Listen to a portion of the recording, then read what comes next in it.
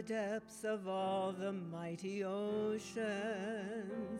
You may tell the distance to the farthest star. But the mighty love of God cannot be measured. Its dimensions are so high, so deep, so far. This love is mine, I cannot comprehend it. This love revealed through Christ, my Lord divine. When on the tree he died for me, God's wondrous, glorious, mighty love, this love is mine. And someday I'll thank him face to face in glory, where with all the ransomed at his feet I'll fall. And through countless ages there I'll live rejoicing and sing forever at the wonder of it all. This love is mine, I cannot comprehend it. This love revealed through Christ, my Lord divine. When on the tree he died for me, God's wondrous, glorious, mighty love, this love is mine.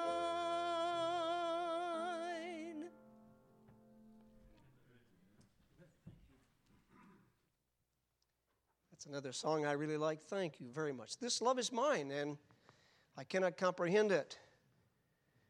God says we should be thankful for his unspeakable love. Boys and girls ages 4 years old through the 4th grade. 4 years old through the 4th grade, you can head out to Children's Church.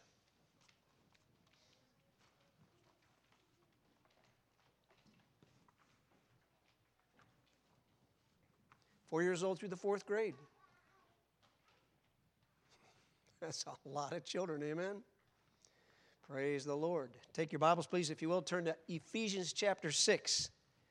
Ephesians chapter 6 this morning, please.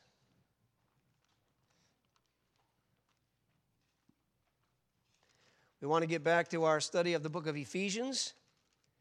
I had the privilege of preaching Palm Sunday messages and Easter Sunday messages the last 2 weeks. Our text today is going to be Ephesians chapter 6, verses 1 through 4. Our text next Sunday night is actually going to be Ephesians 6, verses 1, 2, and 3 as far as the preaching goes, the message. And that'll be because it is Children's Night and Youth Night, and I want to especially bring a message for the children and the young people. It'll be for all the church, but the focus next Sunday night and the preaching time will be Ephesians chapter 6, verses 1, 2, and 3. This morning I want to look at verse 4. You say, why aren't you preaching to the children today then and the fathers next Sunday night? Because the boys and girls, most of them just left, okay? And I want them to hear the message for the children. And the dads, I want you to hear the message for dads and moms too, okay? So this morning we're in Ephesians chapter 6, verse 4. But I'd like to read verses 1, 2, 3, and 4. Children, obey your parents in the Lord, for this is right. Honor thy father and mother, which is the first commandment with promise, that it may be well with thee and that thou mayest live long on the earth. And ye fathers, provoke not your children to wrath, but bring them up in the nurture and the admonition of the Lord. Let's all read together, please, out loud, verse 4. Would you please with me? And ye fathers, provoke not your children to wrath, but bring them up in the nurture and admonition of the Lord. Do you remember the main text, or the main context, rather, the main message in which these verses are found? I hope that you do, because it's all about the subject of submitting. It actually goes back to chapter 5, verse 21, where he reads, submitting yourselves one to another in the fear of God. And the message there, of course, and that introduces the message that goes all the way from verse 21 there all the way through chapter 6 and verse 9. So this whole message, this context here, is about the subject of submitting one to another. In all of our relationships with others in our life, there are some times, there are some situations where there has to be mutual submission. We submit to each other, whether the person is basically below us or above us. In that relationship, it's still mutual submission. We saw, first of all, in chapter 5, verses 22 to 24, that the wife is to be in subjection to her husband. She's to be submissive to her husband, who is over her as her head. In chapter 5, verses 25 through 33, we saw that the husband, while he serves as his wife's loving leader, he also submits to her. How does he submit to her? Because he eagerly meets every need that she has. It might take money, it might take time, it might take effort, it might take energy, it might take inconvenience. It doesn't matter. The question is, what does my wife need? How can I help her? And so therefore is a submission on the part of a husband. We'll see next Sunday night, the Lord willing, that in chapter 6, verses 1, 2, and 3, children are to submit themselves to their parents as they obey them and they honor them. Now we come to this fourth submitting person in this whole passage, and it's the father in chapter 6, verse 4. And then, as I mentioned, next Sunday night, the Lord willing, we'll put the focus on submitting person number 3. If a father does what God commands him to do as a father, he is going to be submissive in some regard to his children. You see, I don't understand that. Why would you say that a father is going to submit to his children? Because it's exactly the same principle as the husband submitting to his wife.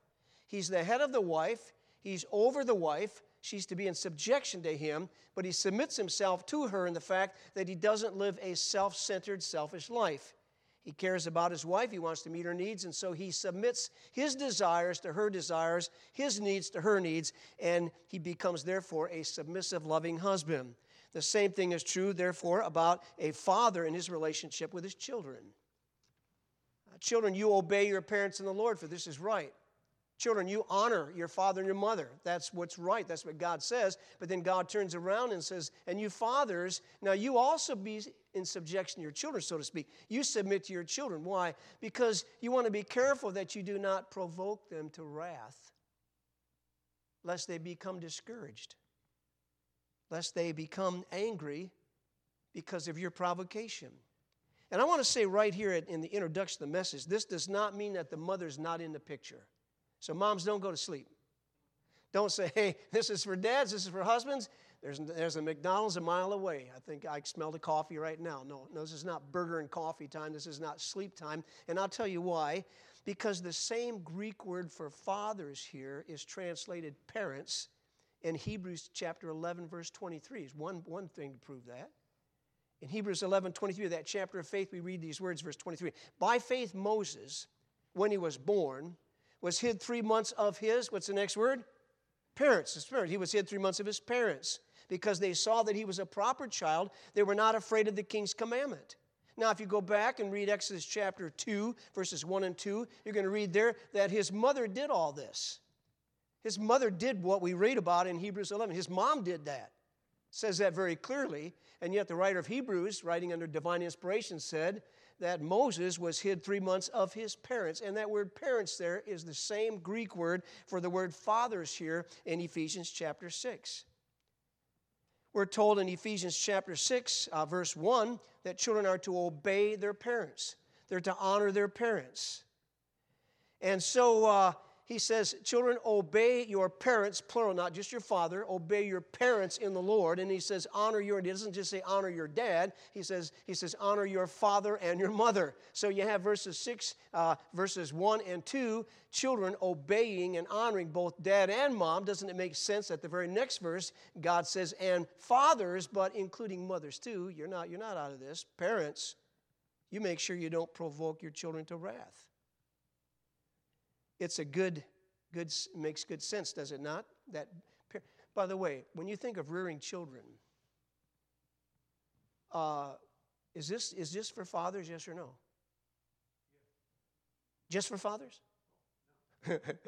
When you think of rearing children, do mothers get involved in rearing children? Now, I know what you moms are thinking. Yeah, we do most of it. And Dad's going to say, no, you really don't. Yeah, we do. And you're going to go back and forth in this thing. But you and I know when it comes to teaching children, disciplining children, rearing children, it's a mom and dad deal.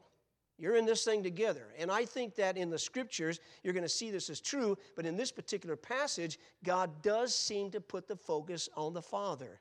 Remember, by the way, Proverbs chapter 1, verse 8, listen to this. My son, hear the instruction of thy father. It's not the end of the verse. And forsake not the law of thy mother. My son, hear the instruction of thy father. Forsake not the law of thy mother. Proverbs 6, verse 20, my son, keep thy father's commandment, and forsake not the law of thy mother. I personally believe that God directs the message here to fathers and mothers, but especially he puts the focus on the father for a couple of reasons. First of all, the father is the governmental head of the family, not the mother. He addresses the exhortation to the fathers because really the father in Scripture, the father is the head of the home. The husband is the head of the wife, and the husband as a father then is also not just the head of the wife. He's really the head of the family. He's the governmental head of the family. God puts the focus on the fathers here. He addresses the exhortation here to the fathers. Because I hope you know this, it is the responsibility primarily of the father to instruct and discipline the children. Not the only one, but he's the primary one. Now, he may delegate that to his wife, whether it's the discipline part, the instruction part, or both. He may get help from others. He gets help from Sunday school teachers. He gets help from Truth Tracker leaders and Tiny Tracker leaders. He gets help from Bible school teachers and leaders. He gets help from counselors and preachers at camp. I mean, sometimes he can get help from young people who are in a Christian school and have Christian teachers to help. But when it's all said and done, yeah, it is the wife who's involved. It is the mother who's involved. There are others involved. But God still says the ultimate responsibility for the spiritual direction of the family does rest on the father. And I'm going to direct my messages this morning and tonight primarily to fathers. But again, I want the mothers to remember this is for you too. And there will be times I'll say they, both. There'll be times I'll say fathers and mothers. But most of the time, if I do any singling out, I will put the focus where God puts it, on the father. Why will I do that? Because number one, God addresses his message here to the fathers. That's the main reason I do that. You fathers, provoke not your children to wrath. But you, fathers, you bring them up in the nurture, the admonition of the Lord. So I have to put the focus there because God does. Along with that, I think there might be a temptation of some fathers here today. If we make it equal here and say, no, this is parents, same Greek word parents, and go these other things. I've already mentioned to you because that's fair to do that. I don't want some father to say, well, you know what? This is kind of a team deal. That's the most important part of the message, I think. And honey, you're doing a great job. You just keep it up. I just delegate it all to you. You know, I got other things to do. Yeah, like what? Well, you know, you remember that introductory part of the message. You know, it's like, okay, it's not just for fathers. So, you know, the focus is not on you. No, the focus is not on the wife. The focus is on you, the father. But your wife shares in what you're doing. So I don't want to give you men. I don't want to give any man here to say, I'm out of this thing. Good, thank you, Pastor. I really love your preaching. That's not where we are, okay? In this verse, God gives to the father two main responsibilities. And really, it sums up the job description of a father. This morning, we want to look at just this first part. And you fathers, provoke not your children. Do not provoke your children to wrath. Tonight, the Lord willing, we'll look at the rest of the verse. But bring them up in the nurture and admonition of the Lord. What does the word provoke mean? The word provoke means literally to exasperate. You say, I don't even know what that means. Okay, Pastor, you're supposed to make it easier, not harder. To provoke means to exasperate. It basically means to irritate or to stir up. Does that help you some? Are we getting down now, your words you kind of like to hear? Do not irritate your children. Do not stir up your children to be discouraged or to be angry or to be frustrated. Fathers, provoke not your children to wrath. I put it this way. Do not irritate your child to the point where he becomes inwardly angry. And usually when he becomes inwardly angry, you're going to see it outwardly also. But it's that inward feeling of resentment. It's that inner anger there, that irritation, that being stirred up on the inside. And by the way, you know why this, amongst other reasons, you know why this is so important? Because when a father provokes his child to wrath, the child's determination and the child's desire to both honor and obey the parents, it goes down, and sometimes it even disappears. God says children are to obey their parents. God says children are to honor their parents. That's God's responsibility for children, as we will preach on the Lord willing next Sunday night. But a father doesn't help a child do that when he provokes his child to anger, whether he realizes it or not, because when a child becomes angry, he loses his desire and he loses his determination to honor and obey his parents. And I wonder, perhaps, is it possible, though, that God in this passage, that he directs his message here primarily to fathers? Because the fathers tend to be more impatient than the mother. The father tends to be a little bit more harsh quickly than the mother. If fathers fail, they can fail easily in not being patient enough, understanding enough, firm enough. No, not usually. It's part of that. It's not being patient enough, not being understanding enough, not being long-suffering enough. But on the other hand, along with that, sometimes they get quickly impatient and they get really harsh. And if they're not careful, their being harsh is also combined with being angry.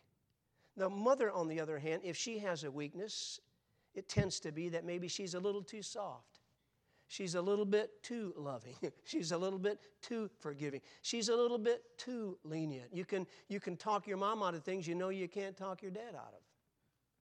Hey, I found that out in high school one night. Really, it was one of the saddest nights of my life. I wanted to go to my girlfriend's house after church one Sunday night. Talk to my dad first. And he was not in favor. He didn't really want me to do it, but he wouldn't say you can't do it. But he made it pretty plain that, I really shouldn't do that. And then I went to my mom, and she said, well, if it's okay with Dad, it's okay with me, And so, I ended up going. And it really, really hurt my mom's feelings because she had planned to go and see some friend whose husband or wife or somebody had passed away, and it just destroyed their plans. But, I knew I could get permission if I talked to my mom, but no, I wasn't going to work with my dad, And my dad was, pretty firm. No, you really, I don't think it's best. I really don't want you to go, but you can go talk to your mom. She, well, I'll quickly go to Mom. She said, hey, it's fine. That's the night, by the way, that my mother got so upset that she started crying. And she ran over to the kitchen sink and she grabbed a dishpan and started shaking it and crying. And I thought, Larry, you are an absolute fool. What a jerk. And it took that to make me realize, just because Dad, I may be afraid of my dad, that doesn't mean I just go to my mom and she's real soft and this will work, and then I realize it caused a problem. So sometimes moms have that tendency, and I think sometimes children jump on that thing. But God does direct it here to the father when he says, fathers, do not provoke your children to wrath. Remember what God says back in chapter 5, verses 25 to 23, after God says from 21 to 22 there, he says about wives being subject to your husband. God says to the husband, now listen, you make it easy for your wife to submit to you because you don't act like King Kong. You don't act like you're in charge of everything and she's a nothing because she's supposed to be in subjection. You don't beat her into subjection. You don't force her into subjection. You make it easier for her to be submissive by loving her, even as Christ loved the church and gave himself for it. Now God says to the fathers, hey, listen, Father, your child is to honor you. Your child is to obey you. But you know what? You can make it easy for your son. You can make it easy for your daughter because you don't provoke them to wrath. Colossians chapter 3, verse 21, and you fathers, provoke not your children to anger, lest they be. Do you know the next word in Colossians? And you fathers, provoke not your children to wrath, lest they be discouraged. The word discouraged is a parallel passage in Colossians. Do not provoke your children to wrath, lest they be discouraged. You know what discouraged means? Spiritless or without heart. Disheartened, It's possible that there is a parent here in church today where you've noticed that your son has lost his spirit, so to speak. He's gotten discouraged. He's disheartened. Is it possible because you have provoked him to anger, either knowing it or not knowing it? So God says here, fathers, provoke not your children to wrath. Colossians, he says, provoke not your children to anger, same word, but he says, lest they be discouraged. So the rest of the message this morning, I want to ask the question, how can fathers, mothers too, don't forget mothers, don't tune me out, but how can fathers provoke their children to become spiritless? How can a father provoke his children to become disheartened, to be discouraged, or to be angry? And I want to share with you some practical things that I've learned from my reading, things that I've learned in being a dad of 2 children, things that I learned as a youth pastor in church working with youth groups, large youth groups, a lot of teenagers, things that I've learned in being a pastor and working with families. So things that I've sad to say, some things that I've done myself and feel badly about, and some things I've read about, and some things that I've seen others do that I think, you know what, the problem is there.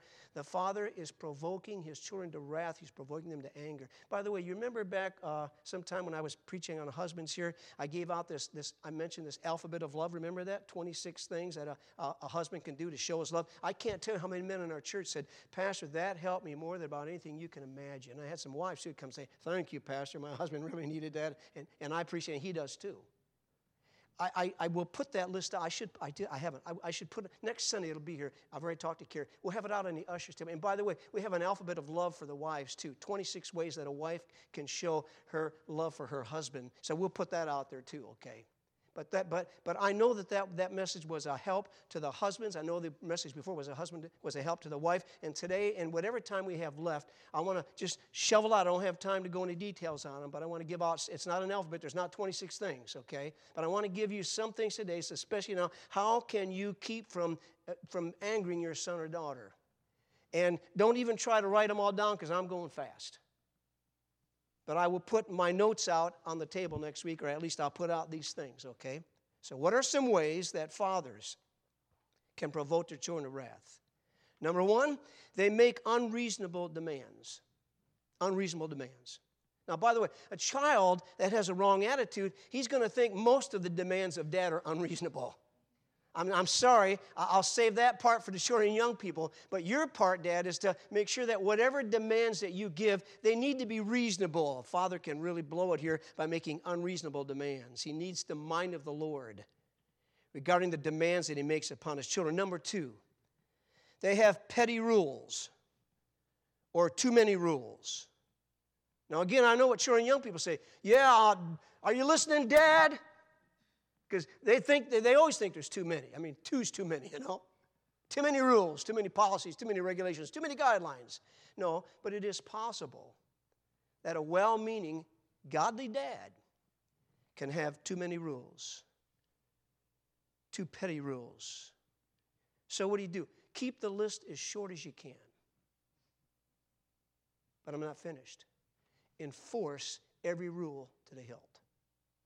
I think that, and I'm not bragging here, I think that's one of the things that really helped me greatly as a youth pastor. Youth pastor with a lot of teenagers, big youth groups. Could you have a lot of rules? You could have more rules than you could imagine. Every teenager in those churches where I was youth pastor knew one thing. Pastor Carsey does not have a long list of rules. He keeps it really short. But if we break a rule, we pay a dear price, and he doesn't play favorites. That's a good thing for parents to remember. Keep the list of rules as short as you possibly can. Add to it when you need to. But remember, please, put the focus on the most important things. And then whatever rules you do have, whatever commands you give, you better back them up. You better enforce them. Number three, you want to make your children angry? Don't make it plain what the rules and boundaries are. That's a good way to anger your children. And that's when you probably would not even be thinking about. You don't often see this happening, but a child doesn't even know sometimes what's right or wrong. Why? Because the parents haven't made it plain enough. What are the rules? What are the boundaries? A college girl told her pastor, I never knew how far I could go with just about anything. My parents didn't care enough about me to set boundaries and punish me when I crossed them. After a while, I figured it wasn't important to me. It wasn't important to them, so why should it be important to me? I will tell you this. Listen, moms and dads, children really do appreciate rules. They really do appreciate boundaries. It is helpful for children, young people, to know how far can I go with this thing and what happens if I step across the line. And one way that parents, especially fathers, can irritate, can discourage, can make their children angry is the fact that they really haven't made it plain what's right and what's wrong. How do you know the difference? What happens when you do right and what happens when you do wrong? Number 4, the announcement of the procedure or the announcement of the policy or the announcement of the rule was not made right. Sometimes it's just as important as the rule is how do you announce the rule? I put it this way. Show your love for your child. Show your love for your trust in how you even make the announcement. Don't sound threatening. Don't sound like, I don't trust you. I know what a rebel you are. And I know it's not going to be long before you break this rule. So I want you to know right up front that I will be watching you. And when you break it, you're in big trouble. Now that really encourages a young person, doesn't it? It just really makes a child want to obey. It's like, my dad doesn't trust me before I start. My dad thinks I'm a rebel. My dad believes it won't be long, I'm going to break this rule. My dad's already convinced that I'm going to break this rule because I'm a bad person. And when he does, he will be watching. When he does, he's going to get some kind of joy out of catching me because he really likes to whip me, That's not the plan. How you announce the rule, the procedure, the policy is very, very important. Number 5. They restrict and punish everyone for the wrongs of just one or sometimes 2, whatever. Don't do that. Don't punish 2 children because one's bad. If you got 6 kids and 2 of them have done wrong, then punish the 2. Let the other 4 go out and play and have a good time. You know what I'm saying? You know what I'm talking about? I think you do. I remember when I became a youth pastor at a church in Kansas City. When I would look out the window of my office, I would see a corner of the school building, and the children would be coming out of their class going out to recess time. And I can't tell you how many times I sat in my office and I just wanted to cry. Who'd you want to cry for? I wanted to cry for all the good kids. So what are you talking about? Because I would see these children, and they had rules, and I'm glad for the rules. When you go from classroom out to the playground, you all walk in a single file line, and you don't talk. It's real quiet.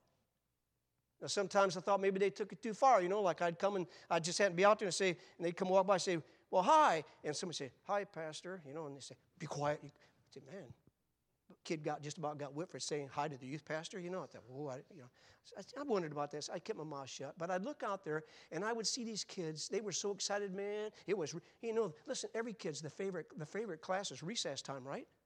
Second favorite time is lunch. These kids, man, are in these rooms. They can't talk, can't whisper, can't do this and all these things, unless you raise your hand. And that's fine, all that kind of stuff. So now it's time, and they're heading out to recess, and they're walking by my office. And one of the stopping points in that walk was right in front of my office, right there when they turned the corner. I cannot tell you how many times the teacher would say, I'm sorry, boys and girls, so-and-so is talking.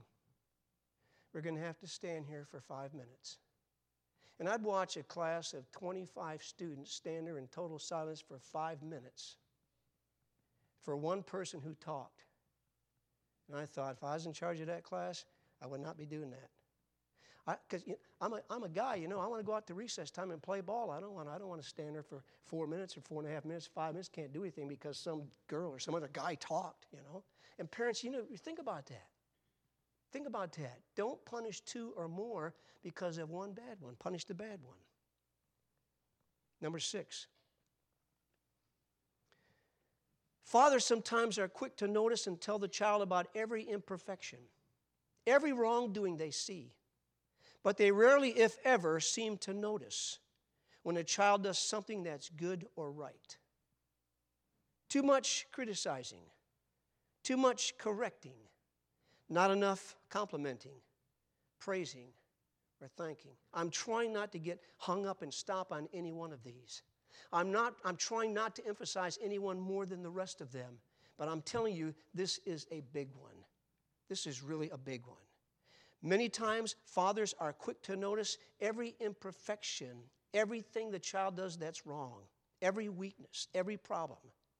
But from the child's standpoint, they never notice when I do anything good. They never notice when I do anything right.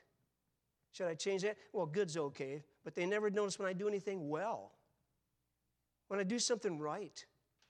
My dad never says or rarely says thank you. My dad hardly ever says, that was a good job. My dad rarely ever says, I'm really proud of you, honey. I mean, it's like, those things, I don't hear those kind of things. All I hear is, well, you did it again, or well, why did you do this? And it's like, that makes the child angry. It frustrates a child. It discourages a child. It makes a child lose heart. God says, fathers, provoke not your children to wrath. Number 7, they compare their child with somebody else's child. And they tell their child how he doesn't measure up favorably with somebody else. Sometimes it's your brother or sister. Don't compare your child or your children with others in the family, brothers or sisters. And if you say, well, I can't help it, it's just, they're my family, I'm going to compare. Well, then you don't have to tell the child where they're bad or where they're weak or why your sister does this better than you or how come you can't be like your brother here and so forth. That doesn't help children. Don't compare your child with somebody else's child and make your child look bad. And don't compare your child with another brother or sister that he has and make them look bad. Number 8, they show favoritism toward another child.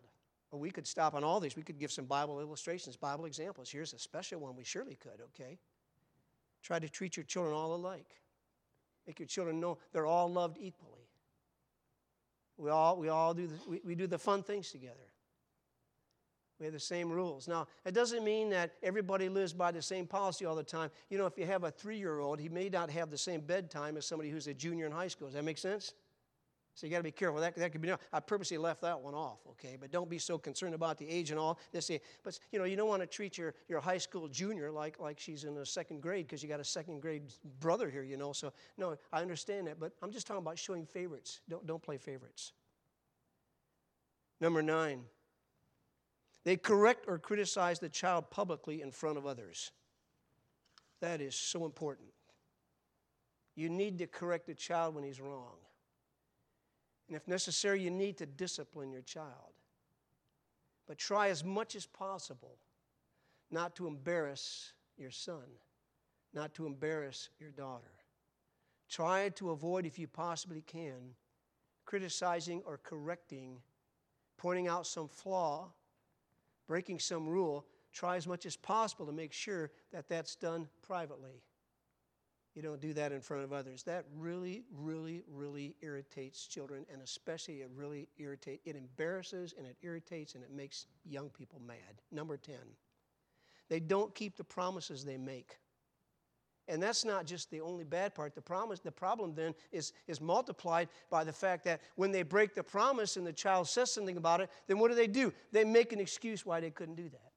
Well, I wanted to do that. I planned to do that. I couldn't do it because this happened. And listen, any child who's got a right heart and a right brain can say that's going to happen sometimes. Amen? That's just the way it is. Things change. But then a week later, when the father breaks another promise and the son's disappointed, he says to him, well, Dad, you promised that. I said, I don't understand, but I just couldn't do that because this came out and that's more important. After that happens 3, 4, 5, 6, 10 times, you know what the child says? I'm not important to Dad. Not as important as his friends. Not as important as this job. Not as important as this hobby. I guess, I'm not that big of a deal around here. No, Dad, you got to keep your promises. Number 11, they don't take seriously the things that their children think are important. And sometimes even the dad makes light of those things. Well, my son's always talking about this. You know why? Because it's important to him. My daughter's been crying about this because it's important. And the dad says, well, I think it's stupid. Anybody cry over that's really got a problem, No, it's important to her. So whatever the topic is, whatever the situation is, don't leave the impression it's not a big deal, it's not important. It's important to them. Take it seriously. Number 12. They're not considerate of the child's time, schedule, plans, etc. You say, what are you talking about? Listen carefully. They are not considerate of the child's time, the schedule, their plans, etc. Doesn't mean that the child runs the home. Just a couple of points you remember to think about. A parent gets his children late to things when the child wants to be there on time. He wants to be there on time. And sometimes he knows he's supposed to be there on time. But he's late again. He's embarrassed again. He missed out on the very first part that was really important, that was really fun, that he was really looking forward to. And you know why he's late again? Because Dad, Mom, they never can get me there on time. And when the dad or mother operates like that, it's like the child says, my dad can't figure out why this is important to me. He can't help me do what I'm supposed to do. I'm late again because of Dad. I'm late again because of Mom. Oh, parents oftentimes choose the wrong time to have a never-ending conversation with their son or daughter. You say, what's that all about? Please don't look around the room. And husbands and wives and mothers and fathers, says maybe not a good time, be nudging each other. But, I know for a fact that there are teenagers especially who can get really frustrated and then irritated and angry when over a period of time, it's like Dad wants to talk to me about this, but when he starts talking, he's never done. It's got to be an hour-long conversation. My mom is so sweet, she's so loving, she really cares, and she wants to take time to talk to me, but she doesn't understand that, I've got 15 minutes and I need to be doing this, but my mom, when she starts to talk, it ain't going to be no 50-minute talk, it's going to take a day and a half. You understand me exaggerate? You know what I'm saying, though? I've seen this, oh, by the way, sometimes, and this is hard for me to say, family devotions can be too long. I'm for families having Bible reading and prayer together, but don't pray for every missionary in the universe. And don't read 3 chapters and expound on every verse. Sometimes you keep things a little short. It's like some parents, they mean well, but they just, in conversations or even in devotions, it's just on and on and on. There's no end. I've seen young people, and listen, trust me, in my many years of being a youth pastor, especially with teenagers, and even as a pastor with teenagers and children, I've seen parents, and I don't even like mention this because I don't want to stop a good thing when it's good. But I've seen teenagers get frustrated, irritated, and angry when week after week after week, they're still at church an hour after church is over, hour and a half. Everybody else is gone. They're at the restaurants. They're home doing whatever. And we're out here sitting on a table, sitting out in a chair out here while Mom's talking to so-and-so again. Dad's talking to so-and-so again. Now listen, parents, I don't want you to head out as soon as church is done. I don't want you to be the first person out the door. But be careful that you're not always the last person out the door while your son or your daughter is sitting there saying, can't we go home sometime? It's past my bedtime. You know what I'm saying, folks? Are you with me? Understand what I'm saying? Sometimes we have to be careful about some of these simple things. Number 13, they rebuke and even punish the child for things that the child knows, are you listening, that Dad does himself. You want to frustrate your children? You want to irritate your children? You want to make your son or your daughter angry? Then you be real strong on and you punish them for something that you tell them is wrong while they know that you do that yourself. You say, well, they're just a child. If it's right or wrong, if it's a matter of sin and that kind of thing, then it's like if it's wrong for son, it's wrong for dad.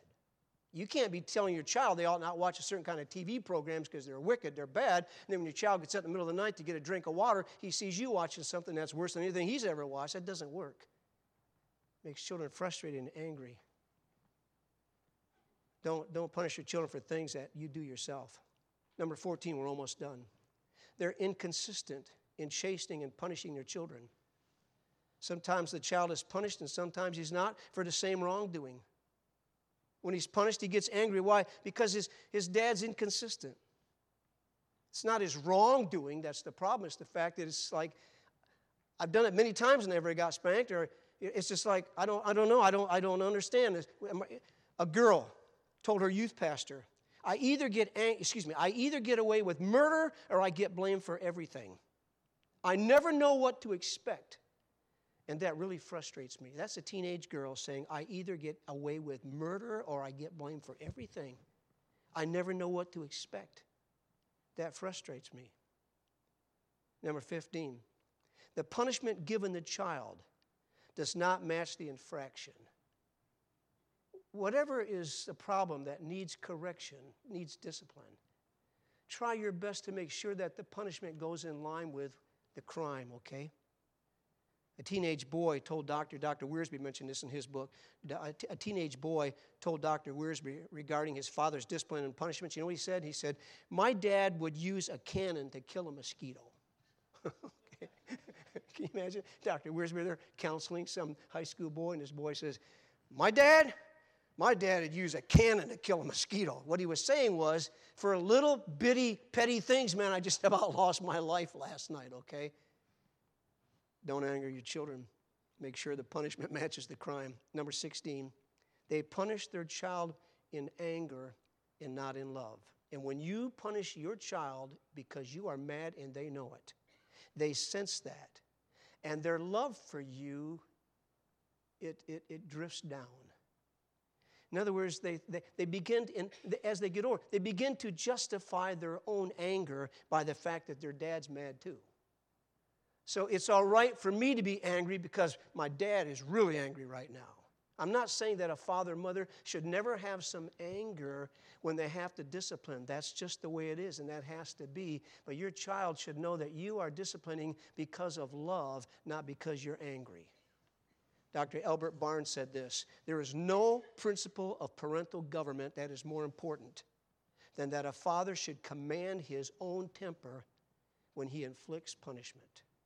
And finally today, number 17, and you should know this is obvious. Physical punishment or verbal rebuke should never cross the line about what is reasonable and right and fair and become abuse. A child gets angry really fast when verbal correction or physical correction crosses the line. And it's really not loving rebuke. It's not spanking with love. It's abuse. So where do I want to end this morning? I want to end right here, okay? Would you look back at chapter 5, verse 18? I spent more time with practical application today than I usually do. If you're here regularly when I preach, you know my messages are usually filled with looking at Bible verses and going through a passage. I've chosen not to do that this morning. One phrase, and ye fathers, provoke not your children to wrath. And that parallel passage in Colossians, and ye fathers, provoke not your children to anger, lest they be discouraged. And to take time to help our fathers and our mothers, I pray.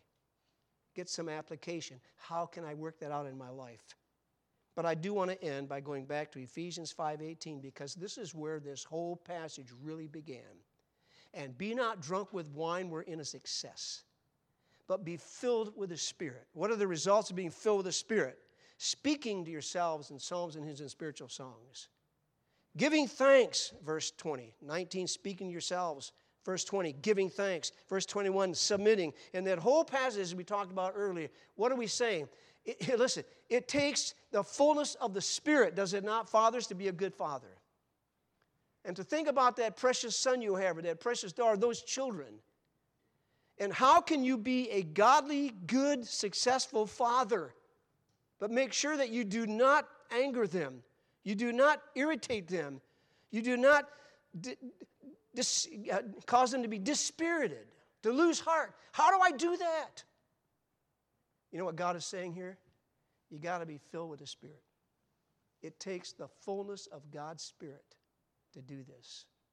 And fathers and mothers too, I would say, bow your head and say, Heavenly Father, help me. I want to be a good dad. I want to be a good mom. I want to obey your word for your glory.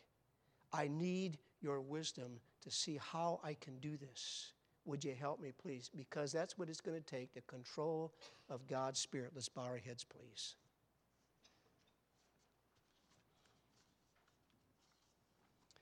A different type of message, as you know, that I normally preach.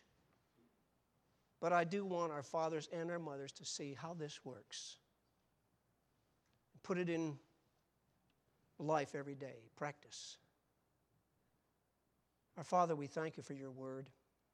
Here's a clear command for fathers. Provoke not your children to wrath. Help us to see how quickly, how easily we can do that if we're not careful. And would you take control of us that our children might be what you want them to be. For your glory we pray in Jesus' name. Amen. Would you stand with me, please, this morning?